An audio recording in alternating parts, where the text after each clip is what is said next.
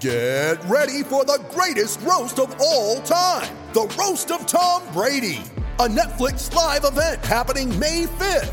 Hosted by Kevin Hart, the 7-time world champion gets his cleats held to the fire by famous friends and frenemies on an unforgettable night where everything is fair game. Tune in on May 5th at 5 p.m. Pacific time for the Roast of Tom Brady, live only on Netflix.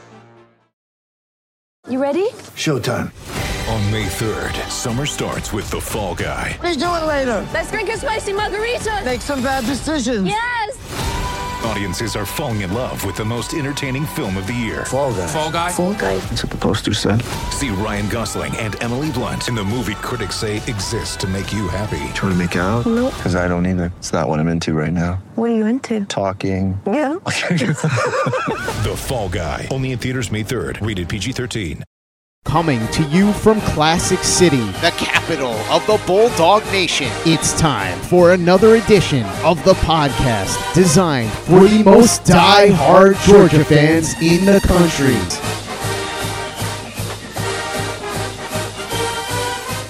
What's up, guys? Welcome back to another edition of the Glory UGA podcast. I'm your host, Tyler, and I am back today to put the finishing touches on spring football practice, wrap it up, put a nice little bow on it for you by recapping what we learned over the course of those 15 spring practices and review the questions still left to be answered as we enter the summer months and head towards fall camp. Yeah, I know, guys. I know we've had a lot of spring practice talk over the past month, but it is the only look at the football team that we get from January, I guess, until fall camp opens in late July, early August. So yeah, we're going to talk about it. This is a Georgia podcast. And yeah, of course, we talk about other sports. I think that we do a better job on this podcast of covering other Georgia sports outside the world of football than anyone else out there. I love all the Georgia programs, and I take pride in covering as many of them as I can on this podcast. But the reality is, Georgia football drives this athletic department. It drives this fan base. I am under no illusions. I understand that, and I'm all about that. I love the other sports, but football is my number one passion, has been my entire life. So yeah, when I get a chance to talk football in this podcast, Georgia football specifically, we're going to do it. And to be quite honest with you, I'm never going to apologize for that. I'm never going to apologize about discussing Georgia football on this show. So yeah, we're going to talk some football today. We're going to wrap things up when it comes to spring practice. But before we get to that, I do, speaking of other sports, want to give some love to some other programs on campus, some of the spring sports, and recap what went down over the weekend on the diamond and on the tennis courts. Let's start with the baseball team, guys. So there's more interest there than tennis. I love tennis, but I understand baseball is a more popular sport, especially in this fan base. And it was a great weekend. We took 2 out of 3, won the series in Tuscaloosa against the Crimson Tide. I was hoping we would go for the sweep. We took the first 2, 4-2 and 3-0. And I was hoping that Liam Sullivan, who came into the season as our number 2 starter, got pushed to Sunday. He dealt with some injury, so he's pitching Sunday right now. I thought we had a really good chance. I like the guy who's our number 2 starter coming into the season against whoever Alabama's number 3 starter was. And he pitched well. Sullivan pitched really well. Only gave up 3 runs, but the bats just went quiet. Really all weekend, this team has been led by our offense, by the bats all season long, which is quite the reversal from previous years under Scott Strickland, where we were all about the pitching and defense, and we did just enough of the plate to win baseball games. This year, not so much. I mean, guys, in SEC play, our team ERA is in the 8s. No, I did not misspeak there. In the 8s. You know, comparing it to football, this is a crazy stat. I saw this over the weekend. I got to bring it on here. It's crazy. During the regular season, our defense on the football team did not give up more than 17 points in any single game in the regular season. Guys, our baseball team has already surpassed that number twice in SEC play. We've given up more than 20 runs twice, both on Sundays, on getaway days where we basically just ran out of pitching. But that's where we are right now. Our bullpen is having issues right now, and I don't want to put it all on those guys. Look, we had some injuries in the starting rotation. Our number 3 starter coming this season, our number 4 starter, so our midweek guy and our Sunday pitcher, they're both out for the year. They're both gone. So what does that mean? That means we've got to take our top guys from the bullpen like a guy like Nolan Crisp, who's really come on late and been great for us, and thrust them into the starting rotation. And Crisp has done a good job recently. He had a great start against Alabama. He went over 5 2/3 innings, I want to say, on Friday night en route to a 4-2 victory, which was huge. Like, when you have a guy that was going to be a relief pitcher coming this season go 5 2/3 on Friday night and steal a win from Alabama, from your opponent, when they've got their number one pitcher on the mound, you feel like you've absolutely gone in there and you've stolen one. And you're doing that all on the road. So to get that victory to open up this series was a huge sigh of relief. But again, the reality is we've had to thrust some of these top relief pitchers into the starting rotation at times, and that has really stretched our bullpen. We don't have a ton of quality depth in the bullpen. Some young guys starting to step up. A guy like Chandler Marsh, who's a freshman, really starting to come on. But the bullpen has had some issues. We've had some issues. But John Cannon, our ace, made his return after a 2-week absence. His injury wasn't anything overly serious. It was like a forearm strain, essentially. But he did miss 2 starts, missed a start last week against A&M. I feel confident. I mean, we lost that series 2 out of 3 to A&M. If Cannon was pitching, I feel like we probably could have taken 2 out of 3 from A&M. But he wasn't. He comes back, and then he was literally perfect on Saturday afternoon against Alabama. He went 5 innings, 6 strikeouts, 0 walks, 0 hits allowed on, was like a little over 60 pitches, I think. And yeah, we took him out of the game because he was on a pitch count. And right now, we want to make sure he's healthy for the postseason run, because that's what we've done, guys. We've put ourselves in a fantastic position to host a regional. It's not a done deal yet. We have a murderer's row ahead of us here, the last couple series of the season. We're heading to LSU this weekend. Then we are hosting Vanderbilt. We'll follow that up with a trip to Knoxville to take on the number 1 team in the country, the Tennessee Volunteers, who might have the best college baseball team in recent memory right now. I mean, I think they've lost 3 games all year. I believe they've lost 1 game in the SEC. Yeah, 2 weeks ago, Alabama beat them on a Friday night. But Tennessee has been nearly flawless all season long, especially in SEC play. And then we wrap things up at home against Missouri, who's not very good. They're in the bottom of the SEC East. But that's 3 weekends in a row, guys. At LSU, Vandy at home, and then at Tennessee. We have 3 really tough series, and so it was really, really important for us to get this series at Alabama. I was hoping for a sweep because I know what we have ahead of us, but still getting 2 out of 3 on the road is fantastic. It's really tough to sweep anybody on the road. In Alabama, they weren't ranked this week, but last week they were ranked number 24. They snuck into the rankings. They're a good, solid team. They're a good, solid team in the SEC. Not an elite team, but a good, solid team. But we put ourselves in fantastic position right now to host a regional. We still have an outside shot at getting inside the top 8, which would give us the opportunity to host a super regional if we can, find a way to actually get through a regional, which we have not done yet under Scott Strickland. But that's going to take some serious heavy lifting. Like, we're going to have to really, really finish strong and probably take, honestly, to get inside the top 8, we might need to win each of these next 3 series. I'm not saying sweep, but win 2 out of 3 against LSU, Vandy, and Tennessee, honestly. And that's asking a lot, especially when you got Tennessee on the road there. That's going to be asking a lot. But again, bottom line is this baseball team is having a heck of a season. We faced a ton of adversity. We fought through. It's miraculous where we are right now, where we're sitting here 3rd in the SEC overall, 2nd in the SEC East behind Tennessee. Again, in line to host a regional when we've had 2 of our top 4 pitchers go out for the season. Jonathan Cannon, our ace, a guy who's going to be a first-round draft pick, he missed the last 2 starts. Liam Sullivan, our number 2 pitcher coming this season, missed essentially a month. I want to say it was 4 starts. I think it was a month that he missed in the middle of the SEC slate. He's back now. So when you factor in all of that, and Cole Tate, our starting shortstop, was one of the best hitters on the team until he got a stretch fracture in his lower extremity. Was it his foot, I want to say? But he's been out for a couple of weeks. He probably looks like he's going to be slated to come back late in the regular season. Might get him back for the last series or 2.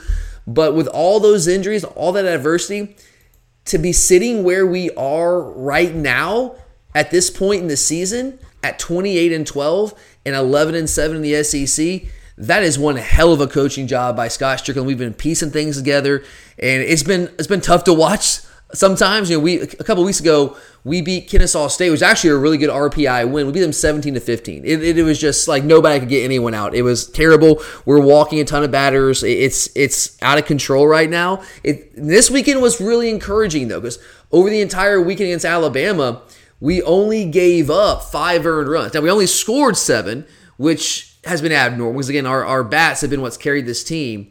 But only giving up 5 runs against a good quality SEC team, that's a major step in the right direction. And hopefully that's a sign of things to come with some of these young guys in the bullpen getting kind of more comfortable in their role and kind of figuring things out. So I'm excited. I'm watching every game. Unfortunately, every game's on TV, but if you've got ESPN Plus, you can stream it. I look forward to watching every single game. That's not always been the case. It wasn't the case last year. We dealt with a lot of injuries last year, and we did not end up making a regional last year. We did not make the NCAA tournament, but again, we are in fantastic position to make a return to the postseason, and hopefully, if we don't just fall off the face of the earth, host a regional here in about a month or so. So great stuff on the diamond. Let's move over to the tennis courts. We talked last week, did an entire episode, a bonus episode on the men's and women's SEC tennis tournaments. The men's tournament was held here in the Classic City. It was amazing to have postseason tennis back in Athens, the mecca of college tennis. Unfortunately, though, the guys fell short in the quarterfinal matchup against Tennessee. The crowd was there. We were pumped up. We were ready to go. We were making noise. But unfortunately, the guys just did not bring their A game on Friday against Tennessee. And look, Tennessee is really good. That's my takeaway from that match is, our guys did not bring their A game. Especially in doubles, we did not play particularly well. We did not play up to our capabilities. But Tennessee right now, as much as I hate to say this, as much as it pains me to say, the Tennessee tennis program right now is just better than our program is right now. And I'm not trying to take shots at anybody. I love our team. I love our coaching staff. But right now, Tennessee's got 2 elite players on court. When they have 2 top 10 players in the country, and Adam Walton and Johannes Monday. Monday might be the best player I've seen all year. That guy, he's plays court too. It's ridiculous. He's fantastic. Tall, long, incredible serve, great pace, can hit every shot, moves extraordinarily well, plays great defense with that length. Just a really, really tough player to handle. So they're really good, and they were better than us last year. They beat us twice. They beat us in the NCAA tournament and ended our season in the Elite 8. We beat them in Knoxville earlier this season, but Johannes Monday, who again I think is their best player, did not play in that match. So all their players, 3 through 6 in singles, had to move up a court, and that certainly changed things for them. And credit to our guys who played really well in that match, and we were able to win, which is great. But when Tennessee's fully healthy this season, again, I hate to say it, but they're just better than us. Right now, they are just better. We are still very, very good, but we're just not quite on that level right now. Now, if we play our A game, we can still beat pretty much anybody in the country on any given day in any given match. If we play our A game, and if some of those top teams might be like, just have an off day here or there, but we're not quite at that elite level. Like, we're like the next tier right now, which is frustrating because we've always been really like the cream of the crop in the SEC. We are the blue blood tennis program in the SEC, one of the few in the entire country. And right now, there's some other programs that have put some focus into tennis, that have put some money into tennis, hired some really good coaches. They're recruiting really well, and they are challenging us right now. The future is incredibly bright. I am not down this program. I'm just realistic about where we are right now. The entire class of 2018, Phil Henning, Trent Bry, Blake Kreuter, they are coming back next year. They would have been gone this year. They're using their COVID year, so that's huge for this team. What we have to do next year is find an answer on court 1. We had a grad transfer come in. Hamish Stewart from Tulane has played at a really high level on that court for us this season. He did not have his best match, whether singles or doubles, on Friday, but he still gives us a really good chance. I think he's the best singles player that we've had since, or the best court 1 singles player, which in effect would mean our top singles player since John Isner. I mean, that's how highly I think of Hamish Stewart, but he's going to be gone. He was a grad transfer. He's used his extra year of eligibility. He's gone. We've got to find an answer on court 1. We have a player from California, Ethan Quinn, who's an early enrollee. He's on the team right now. He's in Athens, but he has not played. He has played at a really high level in a lot of pro tournaments and beaten some really, really, really good players I have a lot of respect for. I think he will have a shot to do that next year, but he's going to be really young. Thomas Pausell is a guy I really like. He played in court 6. Actually, he was the only match that we won against Tennessee on Friday. Now, we didn't finish all the matches out. We might have won a couple more. The way it works, though, is the first team to get to 4 points wins, and everyone else just stops at that point. But we lost 4-1. Pausell won on court 6, which has been a struggle for us. We've been inconsistent on court 6.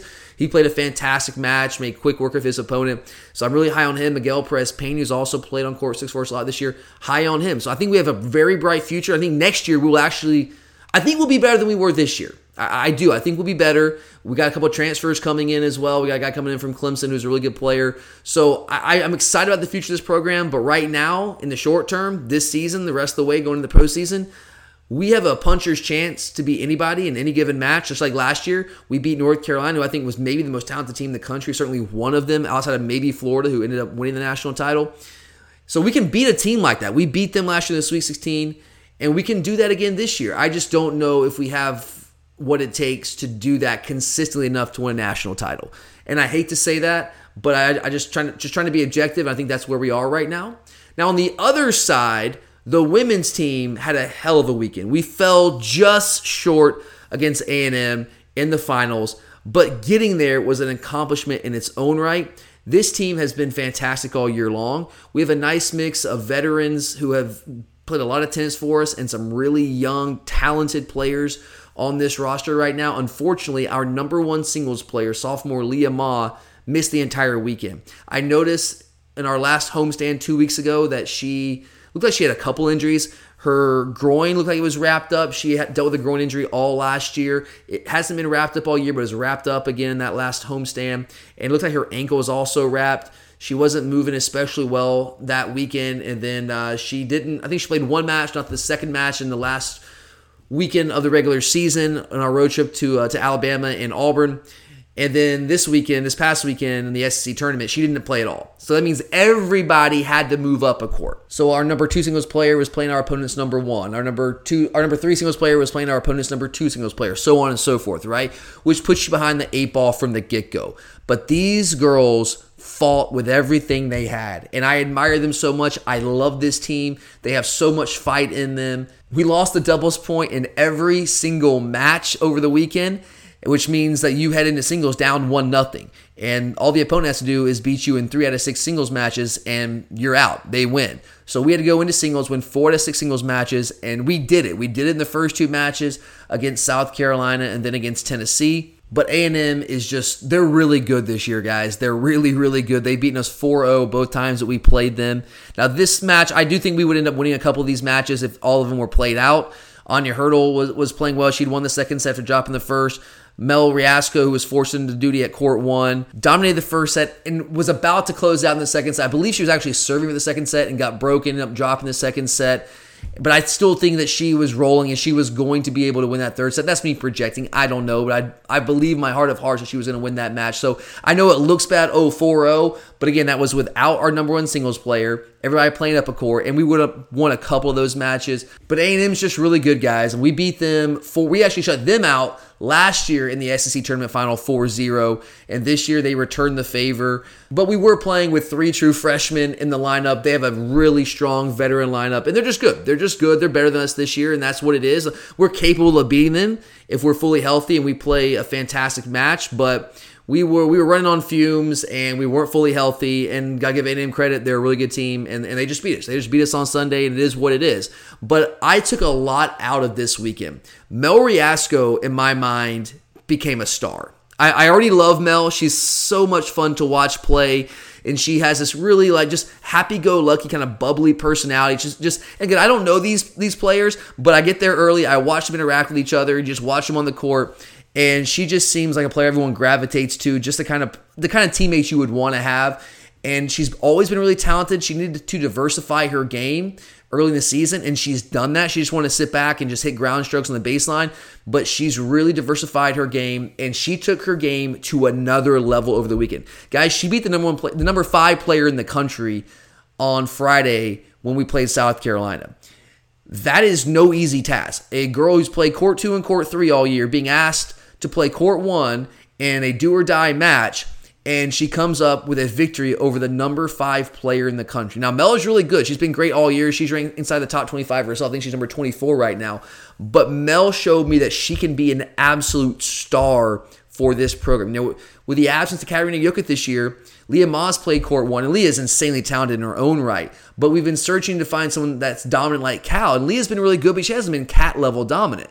This weekend, Mel was Cat-level dominant, right? She's a different kind of player than Katarina was, but I've been looking for someone to play like that on court 1 all year long, and she was feeling it on Sunday. Hopefully some of you guys get to take that match in on SEC Network. So I'm really excited about her. Dasha Vivanova came back from injury. She still wasn't moving 100%, but she played well. She fought hard. She lost a match to a girl who was undefeated in SEC play this year. Actually, I think she's undefeated in dual match play and singles match play all season. So no shame there. That girl's a graduate senior, so she's a fifth-year player. Dasha's a true freshman, early enrollee, got to campus in January and still pushed her. And Dasha's future is limitless, too. I mean, she's got court one. Basically, on the women's side, we have 3 players I think that have court one potential. We have Leah Ma, who's played there all year. Mel showed me that she could do it this past weekend. And I think Dasha has that ability as well. So I think we are in fantastic shape on the women's side moving into the postseason. I think we can make some noise in the postseason this year. Do we have the best team in the country? Probably not. There are some really good teams, especially in the ACC. Texas is back. They won the national title last year, and they bounced back and beat Oklahoma after falling to them 2 times earlier in the year. So there are some really, really talented teams. But the near future for this team, like as early as next year, national championship good, 100%. And it's not out of the question that we can do that this year if we get on a roll, if we get everyone back healthy. But I think next year and the year after, we're going to be even better. So I'm extraordinarily excited about the future of this women's program and the men's program as well. But now we wait till next Monday to find out the official draws for the NCAA tournament.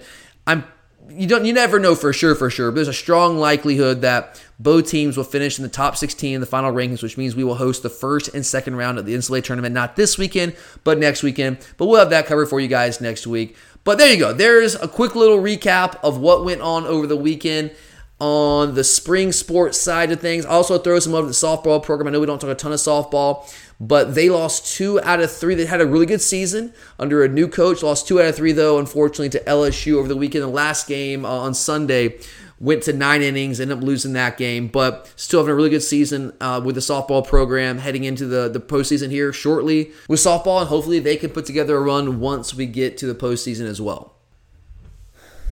When you need mealtime inspiration, it's worth shopping Kroger, where you'll find over 30,000 mouth-watering choices that excite your inner foodie. And no matter what tasty choice you make, you'll enjoy our everyday low prices, plus extra ways to save, like digital coupons worth over $600 each week. You can also save up to $1 off per gallon at the pump with fuel points. More savings and more inspiring flavors make shopping Kroger worth it every time. Kroger, fresh for everyone. Fuel restrictions apply.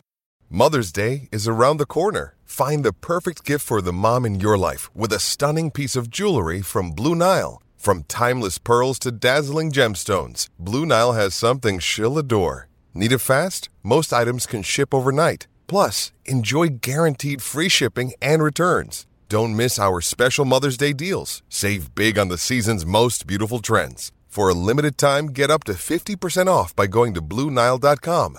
That's BlueNile.com. You're a podcast listener, and this is a podcast ad. Reach great listeners like yourself with podcast advertising from Libsyn Ads. Choose from hundreds of top podcasts offering host endorsements, or run a reproduced ad like this one across thousands of shows to reach your target audience with Libsyn Ads. Go to libsynads.com now. That's LIBSYN ads.com. Okay, so that was your spring sports recap from last weekend. But now let's get to the stuff I know you're all very anxiously awaiting, the college football talk. Let's put the finishing touches on spring practice by discussing what we learned and the questions that we still have. And let's open with the things that we learned. Now, this is my take on what I learned. So when I say we, I guess it's really what I learned. But I had a lot of questions entering spring practice. We covered some of those entering spring practice a month or so ago. And as far as I'm concerned, I think a number of those questions were answered over the course of those 15 spring practices. So I've got 5 things that I learned this spring and 5 questions I still have about this team heading into the 2022 season. And to open with what we learned, what I learned, number 1 on my list here, Stetson Bennett is QB1. Case closed. That's where we are right now. Now, we had some questions early on the first week or so. We were hearing some word. I got direct word from people who were at practice that both Carson Beck and Brock Vandagriff were getting a lot of reps, extensive reps with the number one offense while Stetson was taking a lot of reps with the threes. And we talked about that on this podcast. And we were like, what's going on here? We had some speculation going on. Is it really an open competition? Is it more open than we thought? What's going on? Are those guys just taking the next step? Is Stetson really falling back? Or is this just the coach trying to find out what we have in our backup guys and getting one of those guys ready in case, God forbid, something happens to Stetson Bennett? And clearly, as spring went on, the answer was that we were just trying to get somebody ready to back up Stetson Bennett. Because Stetson Bennett in both of the scrimmages got 90+% of the reps to ones, at least that's what I was told. And then we all saw G-Day, he went out there with the number one offense, and he was clearly the number one quarterback. Honestly, that should not be surprising, considering that, he did just lead us to a national championship. But I know there are a lot of people out there, Curtis included, as the president of the Stetson Bennett Hater Club, that are still convinced that Stetson Bennett can't do it for an entire year, absent a great defense. If our offense has to be more of a driving force behind our team, that Stetson Bennett doesn't have the talent, the ability to do that. So therefore, we are desperately in need of one of either Carson Beck or Brock Vandagriff to step up, be ready, take the next step, and be that guy, because they're just more talented. They're going to be the ones who can lead us to better offensive numbers, which we're going to have in order to compensate for a defense that will still be good, but not as good as the defense that we had last year that was historic level dominant. Right? We know the narrative. We know what Curtis says. We know what the people who follow Curtis's line of thinking, we know what they say, what they think. But through what we saw in spring practice, Stetson Bennett, regardless of what they say, what they think, is the number one quarterback, and I just simply do not see that changing. I do not see that changing right now. Stetson had a really good spring practice from everything I was told, everything that we heard. G-Day, he forced some balls at times, but when you're throwing the ball 90% of the time and you don't have a running game to lean on, that's going to happen because the defense just sits back and they know what's coming. And look, we all understand that the offense operates better with Stetson when we have the threat of play action and we're able to roll him out of the pocket, do things like that. I mean, we've seen that when he's had to throw the ball 40, 50 times, it doesn't work out particularly well. And it's not so much a Stetson thing, it's just our offense is not really built to do that. So G-Day, I'm not worried about the interceptions, some of the forced throws from all returns that I got from spring practice. As Stetson's really started to take the next step now that he's gone into an actual spring practice as the number one quarterback, as the guy. And I, for one, am okay with that. In fact, I'm excited about what Stetson can do coming back with a full offseason under his belt as the guy. I think Stetson Bennett can take a big step forward this year, just like he did from 2020 to 2021. And you know what? Let's stick with the quarterback position for the second thing on my list of things that I learned during the course of spring practice. And that is that Carson Beck, as far as I'm concerned, is the clear QB2. If Stetson Bennett's number one, I think Carson Beck has positioned himself going into the summer as the clear backup to Stetson Bennett. Now, that was also the case this time last year. Remember, there was a lot of talk last offseason about how Carson Beck had made a move. He was the number two guy. We get in the season, JT Daniels goes down, but then our number two quarterback, who had been identified by the head man Kirby Smart himself as number two, which is very un-Kirby Smart-esque. He's typically very tight-lipped about those kind of things. But even Kirby early in the season said, yeah, Carson's our number two. No problem. Very casually said that. Put that out there in the media. And then JT goes down, and then he goes with the ultimate security blanket. He goes with the guy that he had more trust in because he had seen it. He had verifiable evidence that Stetson Bennett could go out there and win SEC games. So Stetson leapfrogs Carson all the way to become QB1, and the rest is history. We all know how that played out. You don't need me to recap that for you. But at this point, I truly do believe that Carson Beck, in the absence of a Stetson Bennett as a backup, Stetson's now the starter. We don't have that security blanket like we had last year. With Stetson now as a starter, I think Carson is clearly the number two guy. If, again, God forbid, something happened to Stetson, there's an injury along the way, I think Carson is going to get the first shot as the guy to come in and fill in for Stetson Bennett. And I know a lot of you out there are probably sitting there saying to yourself, well, how do you know that, Tyler? Like, what makes you think that Carson Beck is the clear number two? And there's a couple things. It's not just what happened at G-Day. It's not just how Carson looked, how Brock looked. I thought they both had good moments. They both had some things they clearly still need to clean up and get better at. But this is in totality of what, yes, I did see with my own two eyes at G-Day, but also what I was told, what people that would know told me coming out of spring practice. And the word I was getting really all through those 15 spring practices, which was, yes, Brock Vandagriff has closed the gap. He's doing things better than he was doing last year. He's operating at a higher level than he was last year. He's more comfortable in the offense. He understands the playbook more. He's just more advanced than he was as a true freshman last year. And he's a talented quarterback. He does have that mobility, which Carson is mobile, but not to the level that Brock Vandagriff is. So that's an added element to his game, which we do know that the coaches love. So there's that for Brock. But while Brock did make strides, clear strides, significant strides this offseason and through spring practice, Carson himself also made those strides as well. And combine that with the fact that he was already ahead of Brock based on his time in the program, a little bit more experience, more time with Coach Monken. That all adds up to mean that Carson Beck is still clearly ahead of Brock Vandagriff. Now, that's where we are right now. We still have the entire summer. We have fall camp to go through. Brock Vandagriff continues to make strides, and if that process continues, it's certainly within the realm of possibility that Brock Vandagriff could make a run at that QB2 spot. That is absolutely a possibility. I'm not going to sit here and close the door on that potentially happening. But where we sit right now, coming out of spring practice, one thing that I learned is that right now, Carson Beck is the clear number 2 option to Stetson Bennett. And he is a number 2. He's made strides, but so is Stetson. It's kind of like how Beck was already ahead of Vandagriff. Therefore, if they both make strides, he's still going to stay ahead because he just had a year of experience on him, a year more in the program. Same thing with Stetson. Even though Beck behind him has improved and taken the next step, Stetson himself, who was already ahead of Carson, has done the same thing, taken another step. He's the guy actually getting reps in the spring with the number 1 offense, being that guy in the offseason. So he's clearly ahead of Carson Beck. So to me, the pecking order is pretty clear right now. You have Stetson Bennett as QB1, Carson Beck as the clear backup, number 2 option, Brock Vandagriff right behind him, nipping on his heels, sure, but I think a clear number 3 option.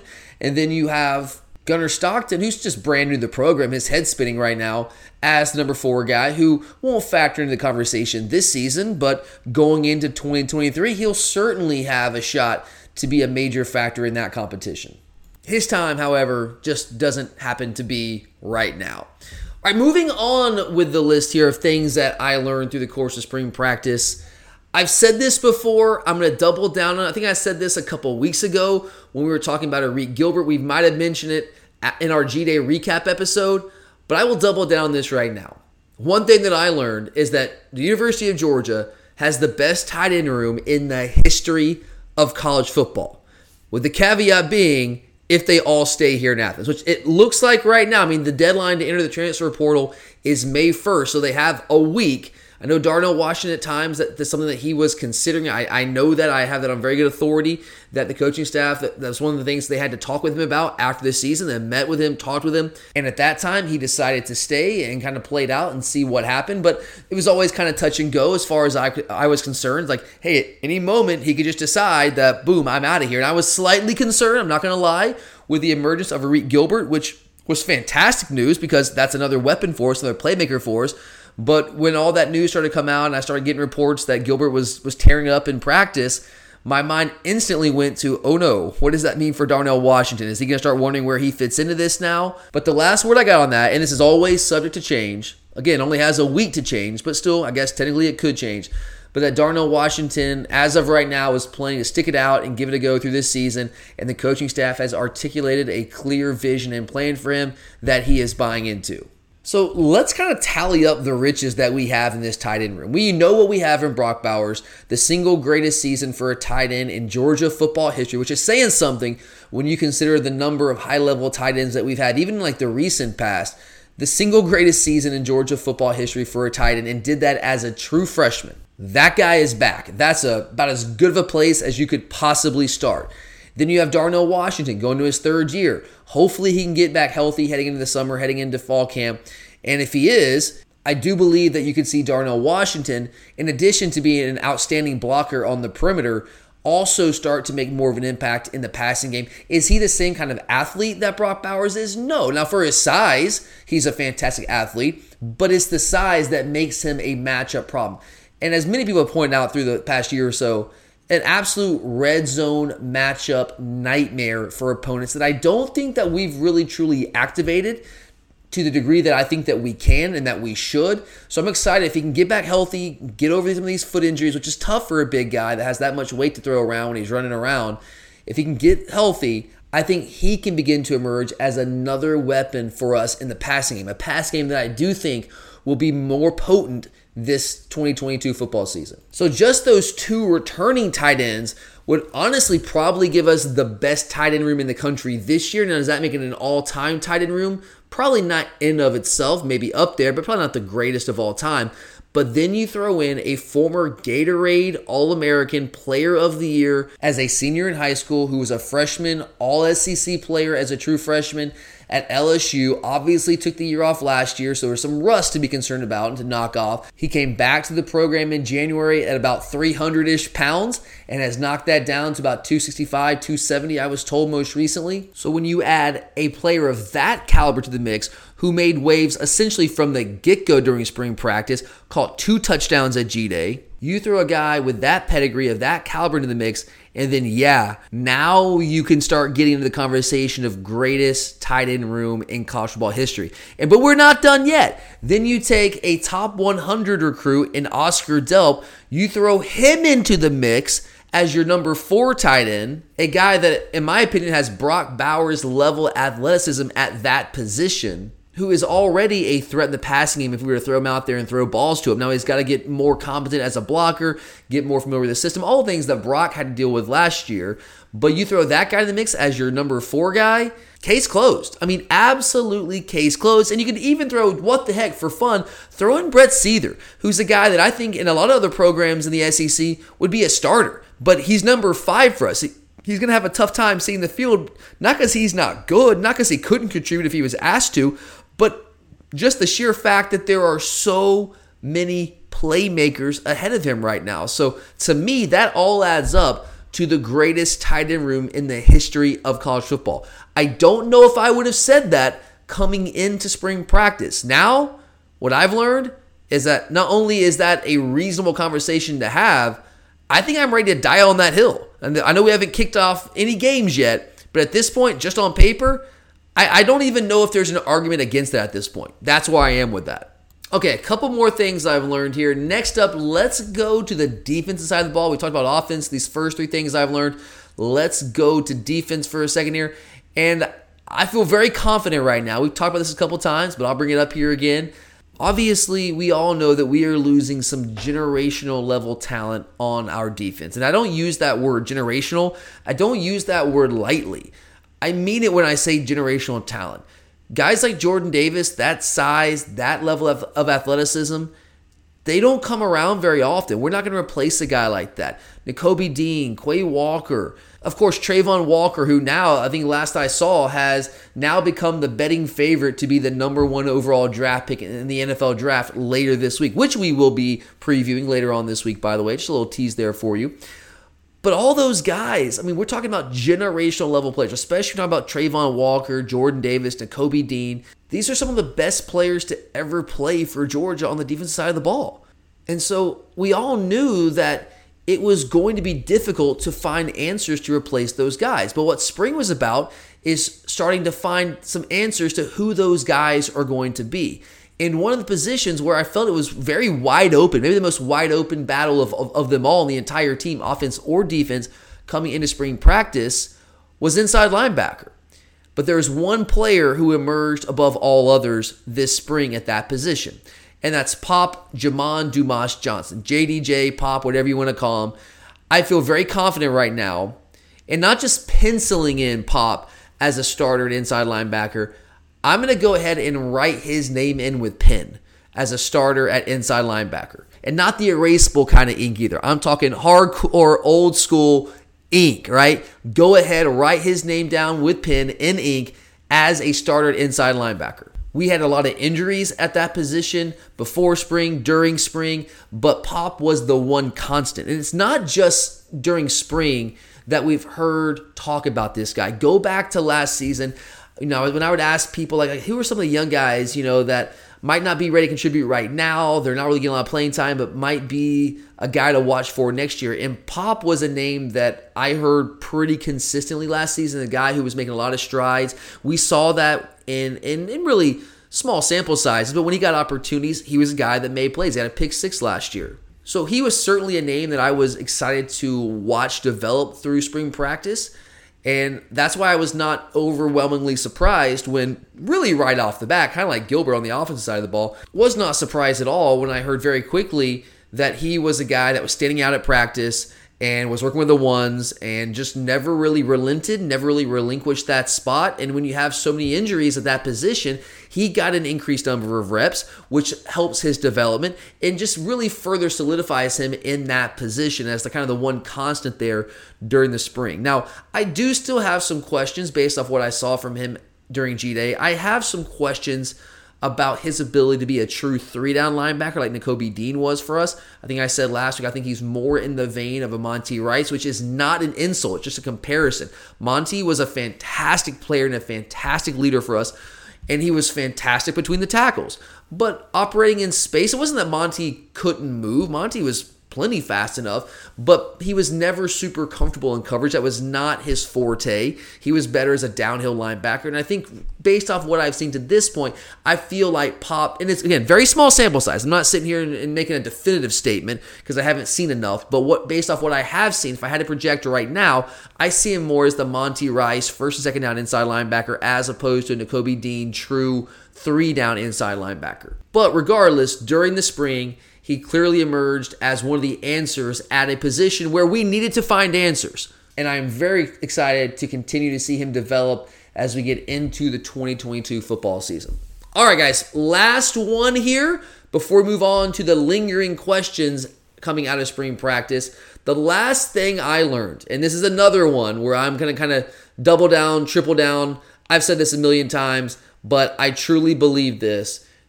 I think that I learned is something I had a sneaking suspicion about that I felt pretty good about coming into spring practice, and the spring kind of reaffirmed it for me. That this offense, not only do I think it's going to be the best offense of the Kirby Smart era, I think that's a no-brainer right now, but I believe this has a significant chance. And you know what? Screw it. I'm not going to say significant chance. I'm not going to qualify it. I'm going to go ahead and say it straight up. This is going to be the best offense in Georgia history from a production standpoint. Regardless of what you think about Stetson Bennett, he is a returning starter who led us to a national championship. We have not been able to say that in 41 freaking years, guys, all right? Is he Aaron Murray? Is he Matthew Stafford? Is he a DJ Shockley level talent? Is he even an Eric Zaire level talent? The answer is unequivocally no. He's not that kind of guy.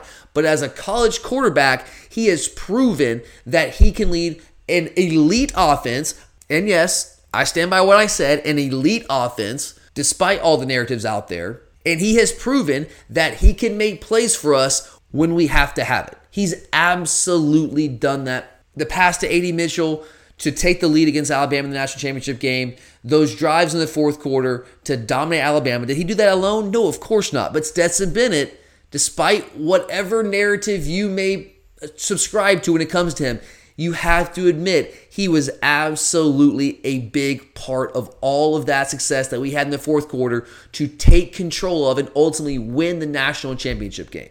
And he did that without any reps. I'm dead serious, guys, without any reps through spring and fall camp with the number one offense. He was an afterthought. The coaches had moved on from him, right? Again, Carson Beck was the number 2 guy. That's where the focus was. It was JT, it was Carson. Stetson Bennett was a guy that was the fun story. That came in and helped us win a couple games in the SEC in 2020 when he was pressed into duty. But once we figured out that JT was our guy, we kind of just threw him in the trash heap. We forgot about that guy. But you know what? When we needed him, he was there for us. And he played at an extraordinarily high level without any sort of reps with the number one offense, without anyone taking him seriously throughout the entire 2021 offseason. So that guy is back with a full offseason under his belt, being the guy, getting all those reps, continuing to improve, continuing to develop. We have yet to see the best version of Stetson Bennett. We're going to get that this year, and this is the guy that already took us to a national championship game. That guy's back. That's number one. Then you think about all the weapons he has to work with last year. Guys, it was a mash unit at wide receiver for us last year. This year, I mean, barring injuries, it's football. Things happen, but you got A.D. Mitchell coming back, right? A.D. Mitchell, I think, is about to just show out and become a top-level, true alpha number one receiver in the vein of George Pickens.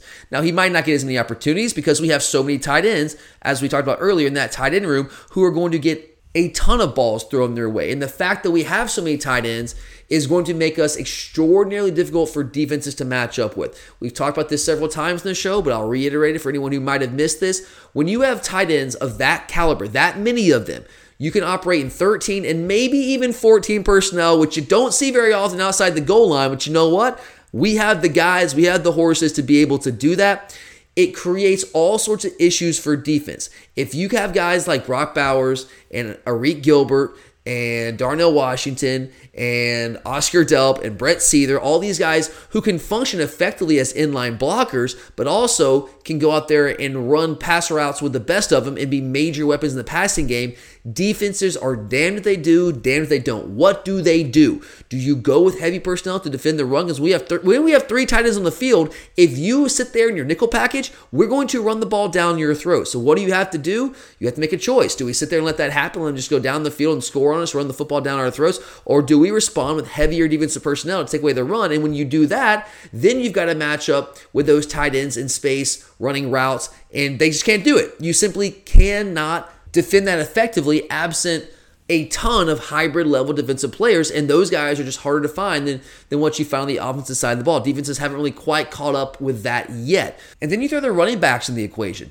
You've got guys like Kenny McIntosh, more so than Kendall Milton, who I think Kendall Milton's going to be a great downhill runner for us. Both of them can be effective weapons out of the backfield, but I think Kenny McIntosh might be the best receiving threat we've had in the backfield in recent memory, and I include James Cook in that. James Cook was fantastic as a receiver for us out of the backfield. I think Kenny McIntosh might have better receiving skills, be a more natural receiver that even James Cook was. We saw that at G-Day. We saw it last year at times. This guy is absolutely a weapon in the passing game. So if you got three tight ends in the game, you're in 13 personnel, well, you also, not only do the bigger defenders have to deal with the tight ends, they also have to match up with a running back that is as effective in space as Kenny McIntosh is. Game over. Lights out. And you pair that with what I think is going to be an improved offensive line, especially if we find an answer at right guard for Warren Erickson, who I've said many times, I just don't believe is the answer there.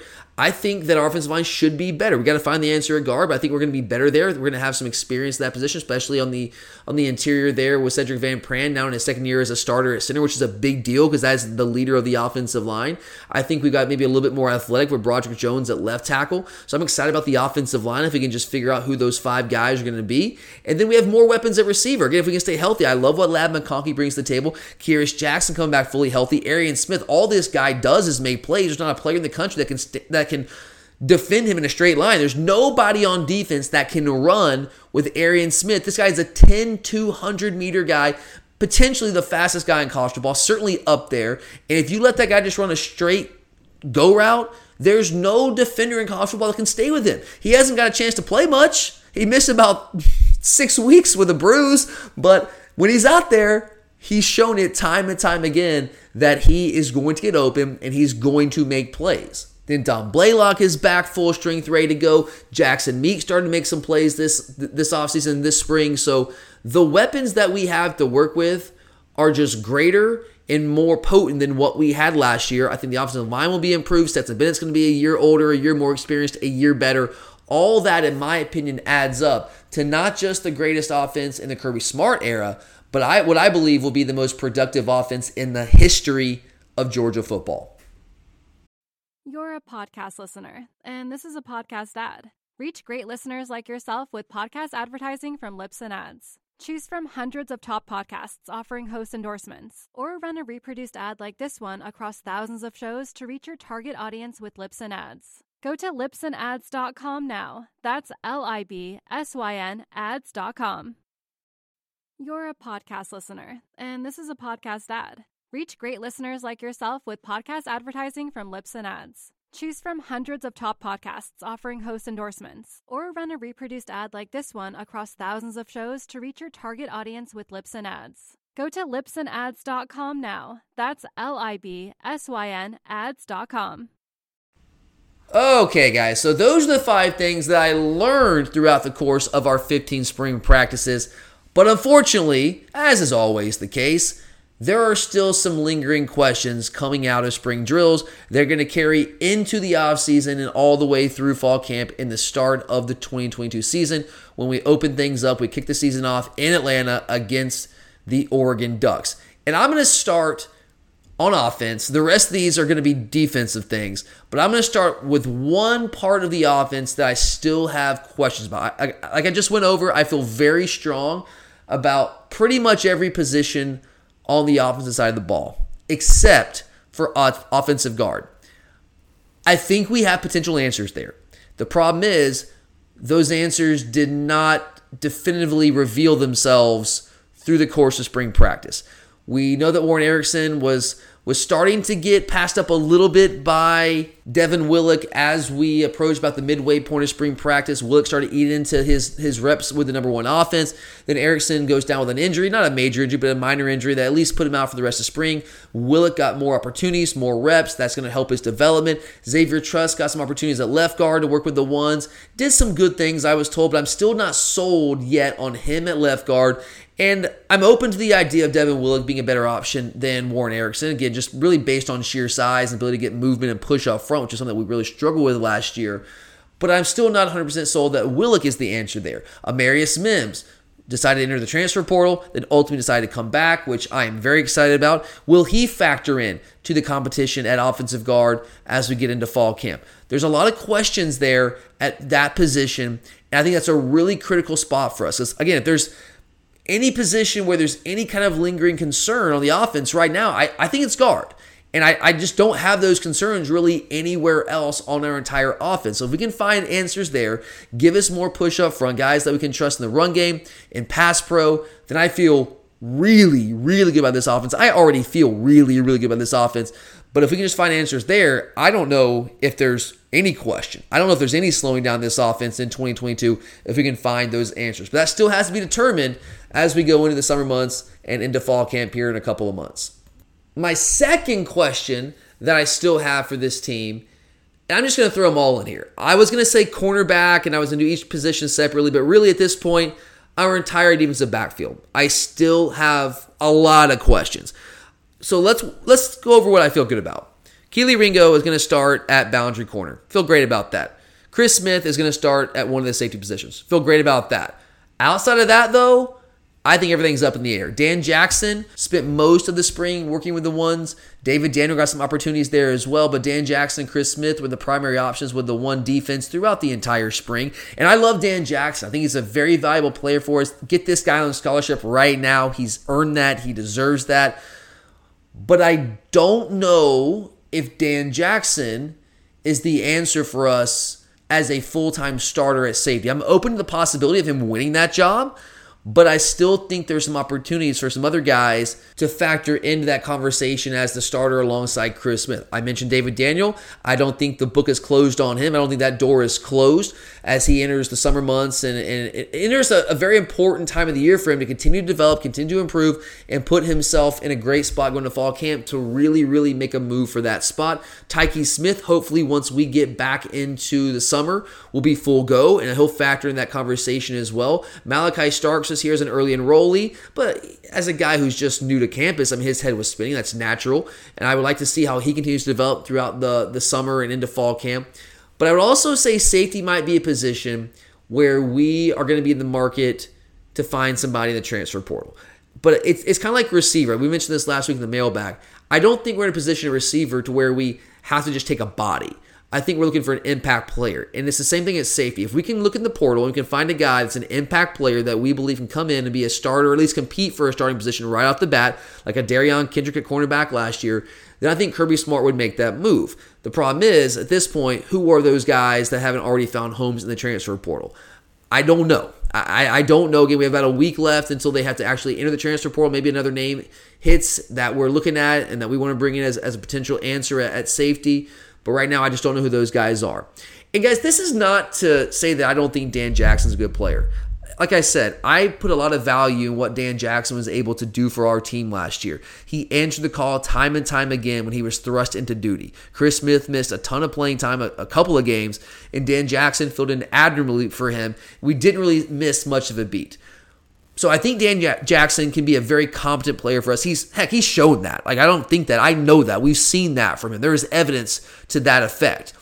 My question with Dan Jackson is, does he have the top level talent and athleticism to match up consistently with the best teams in the country?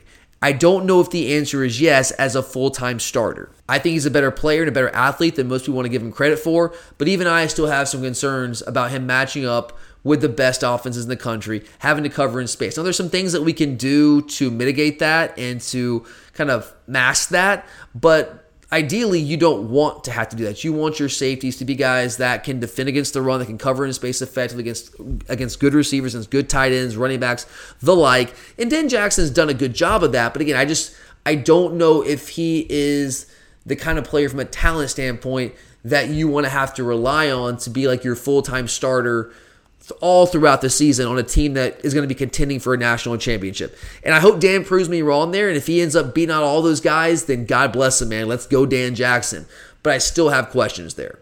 Then cornerback opposite Kelee Ringo at the field cornerback position. Obviously, that position is still wide open. Kamari Lassiter is the guy that was getting a lot of work with the one offense, or the one defense, I should say, throughout spring practice, but he came down sick the night before G-Day, and we did not get a chance to see him. I heard good things, but I did not get to lay my own two eyes on him, which is frustrating.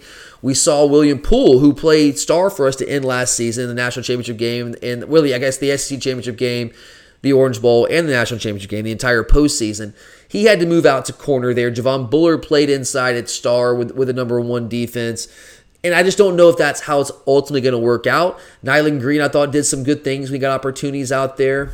I heard some really positive reviews about Dalen Everett. I thought he looked good at G-Day. I thought he looked quick. I thought he looked aggressive. I thought he looked athletic. I think he's going to be a player for us here maybe sooner rather than later. But there's just a lot of options, and that's not even mentioning the two big-time prospects that we have coming in at cornerback as part of this 2022 recruiting class with Jaheim Singletary and Julio Humphrey. Those guys have not stepped foot on campus yet. They are extraordinarily talented players who are definitely going to get an opportunity to factor into this battle as well. So that position is still just wide open. I don't know if the answer is there. I guess Kamari Lassiter, based off his performance throughout spring practice, would be the slight favorite heading into the summer, but there has certainly been nothing decided there, and that position battle is going to be as wide open as ever once we hit fall camp here in a couple of months. And then the star position. I think William Poole is going to be the answer there, but with him moving out to cornerback, do the coaches like what they see there? They want to give him more of a look at actual cornerback. Does Javon Bullard start to factor in that position? What about Tyke Smith? I know he's getting a lot of work at safety right now, and when he comes back full speed, we'll see if it's safety, is it star, is he cross-training? Because let's not forget, Tyke Smith was slated to be our starter at star coming to last season before his foot injury. So there's just a lot of options really all the way around, whether it's safety, cornerback, star. There are just not a lot of firm answers right now. And I guess that's okay. It's good to have the competition carry into the summer and into fall camp. It keeps guys motivated and keeps them thinking they have a chance. But as we sit right now, we don't have answers there. There are still a lot of questions at cornerback, safety, and star. A lot of questions in the secondary. Okay, let's move on here for a second or two. We talked about this a little bit last week, but I'm going to touch on it again as one of my questions coming out of spring practice. And that simply is, how will we adjust schematically up front to account for the loss of Jordan Davis? I do think that we saw some positive things from a couple of guys on the defensive line to give us room to hope that we won't have as dramatic of a drop-off on the defensive line as some people had anticipated with the loss of high-level players like, obviously, Jordan Davis, Devontae Wyatt, and Trayvon Walker, who will all three almost certainly go somewhere in the first round of the NFL draft later on this week. I think we found some answers. We knew that Jalen Carter was going to be that dude for us. Everyone knew that. No questions asked there. But to see guys like Tyrion Ingram-Dawkins start to emerge as answers at that position. Now, he still hasn't played any meaningful snaps, but had a really good spring practice, did some good things during G-Day, looked really quick, has some positional versatility. Zion Logue stepping up into the position to become one of those guys. I thought Warren Brinson did some really good things. Now, are those guys Jordan Davis? No. I've been very open this offseason telling you guys, we don't have anyone on the roster that can do what Jordan Davis did. We don't have that guy. But that doesn't mean we don't have talented players. My question is not so much who are the guys that are going to contribute. I feel like we know that. It's going to be Jalen Carter. It's going to be Zion Logue. It's going to be Nas Stackhouse. It's going to be Warren Brinson. It's going to be Tyrion Ingram-Dawkins. It's going to be Mykel Williams at times, Tramel Walthour. All those guys are going to play a lot of snaps for us. We know who the names are going to be. My bigger question is, how are we going to deploy those guys? Clearly, we're not going to be able to do the things that we did with Jordan Davis with a big space here that's just going to eat up blocks, allowing linebackers to run free, control the run game with even numbers. We don't have that guy. We do not have that body on our roster right now. So what do? Do we move away from the two-gap stuff? Do we go to more one-gap penetrating type style defense? Do we utilize more even fronts, more bare fronts? I think the answer is going to be a little bit of yes to all of those. I think it's going to be a combination of things that we're going to have to do and mix things up. But I'm very anxious and curious to see how do we respond, because we're just not going to be able to operate defensively in the front seven the way that we did last year without a guy like Jordan Davis. I have an idea of what we're going to do, but I just don't know. I think the questions are still there. We saw maybe a taste of what you'll see this fall at G-Day, but we certainly didn't show the whole package clearly. I mean, we stunted and blitzed more than you would typically see at a spring game, but we didn't really get a ton of insight into exactly what we're going to do defensively up front with guys that they're just built differently than Jordan Davis, and how we're going to adjust to that, not having a guy of that size and stature in the middle of our defense. Okay, a couple more here, guys, and I'll get out of here. The next question I still have coming out of spring practice relates to the inside linebackers. So one of the things that I learned was that Pop Dumas Johnson is going to be one of the starters at inside linebacker for us. Feel very strongly about that. One of the questions I still have, however, is who is going to be that starter beside Pop at inside linebacker. I think we're going to have a true four-man rotation again this year, which I think is what Kirby ultimately would like to have to keep those guys fresh, especially when you don't have anybody that has the experience of like a Nakobe Dean or a Quay Walker. But who is going to be that other starting inside linebacker? I still think that's TBD right now. I would put my money on Smile Mondon, who was working with Pop last year and did some really good things as well, was an important special teams player for us. Extraordinarily athletic, maybe the most athletic inside linebacker that we've had in recent memory. And that's saying something, guys. We're talking about Roquan Smith and Nakobe Dean and Quay Walker and Shane Tyndall.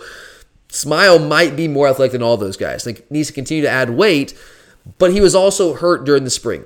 Wasn't a factor. That set back his development. It did not give him the opportunity to really establish himself as a firm starter beside Pop. I think if he was healthy, he would have done that, but he wasn't.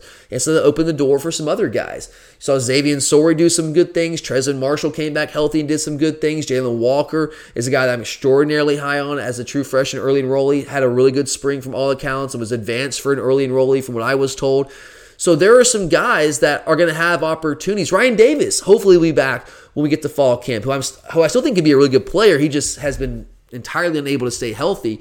But there's just a lot of options there. And that battle will play out over the next couple of months. And I guess it will ultimately resolve itself as we get into fall camp before the 2022 season kicks off. But coming out of spring practice, I don't think we have an answer. I know it was Trezvon Marshall who was starting. Somebody had to start next to Pop at G-Day, and it was Trezvon Marshall. But I think that's a very tenuous hold on that position. Because what I was told is at the scrimmage before that, it was actually Xavier Sorey who was working with the ones. So that's a very tenuous hold that Trezvon has on that position, and that battle is still very, very open as we enter the summer months. Which brings us to the final question I have for this team coming out of spring practice. And this is not so much an on-the-field thing, but it's still something that I put a lot of emphasis on. I put a premium on this. And I think last year was case in point. Every successful team has got to have strong internal player leadership. You have to be a player-led team. Kirby's huge on that. He's done a fantastic job of developing leaders his entire career here as our head coach. He does a great job of that. That's important to him. It's important to me. I think it's an underrated aspect of what makes a team a truly great team, a national championship caliber team. There's a lot of teams that are really talented, but one of the things that can separate a very good, talented team from a great elite team can be that leadership inside your locker room. And guys, we lost a ton of leaders off that 2021 football team. When you lose guys like Nakobe Dean and Jamari Salyer and Jordan Davis and Lewis Seen and James Cook and Zamir White, and the list goes on and on and on. Those guys are gone. There was a leadership void coming into spring practice, and that's not unusual. It's the nature of college sports. Guys come in, guys develop into leaders as upperclassmen, and then they move on, and someone has to fill that void. And I'm sure that we have the guys on the team. I just still don't know exactly who those guys are going to be, and they need to emerge sooner rather than later.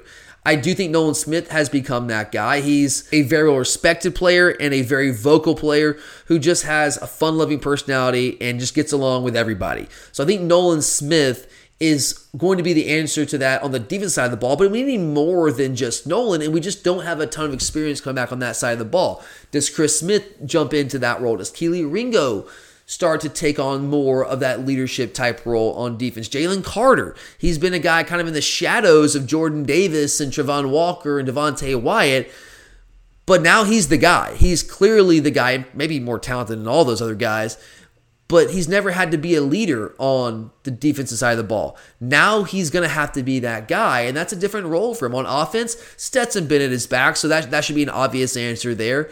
But who are going to be those guys to step up outside of Stetson Bennett? You lose a guy like Jamari Salyer. You lose your top two running backs who are great leaders for this team.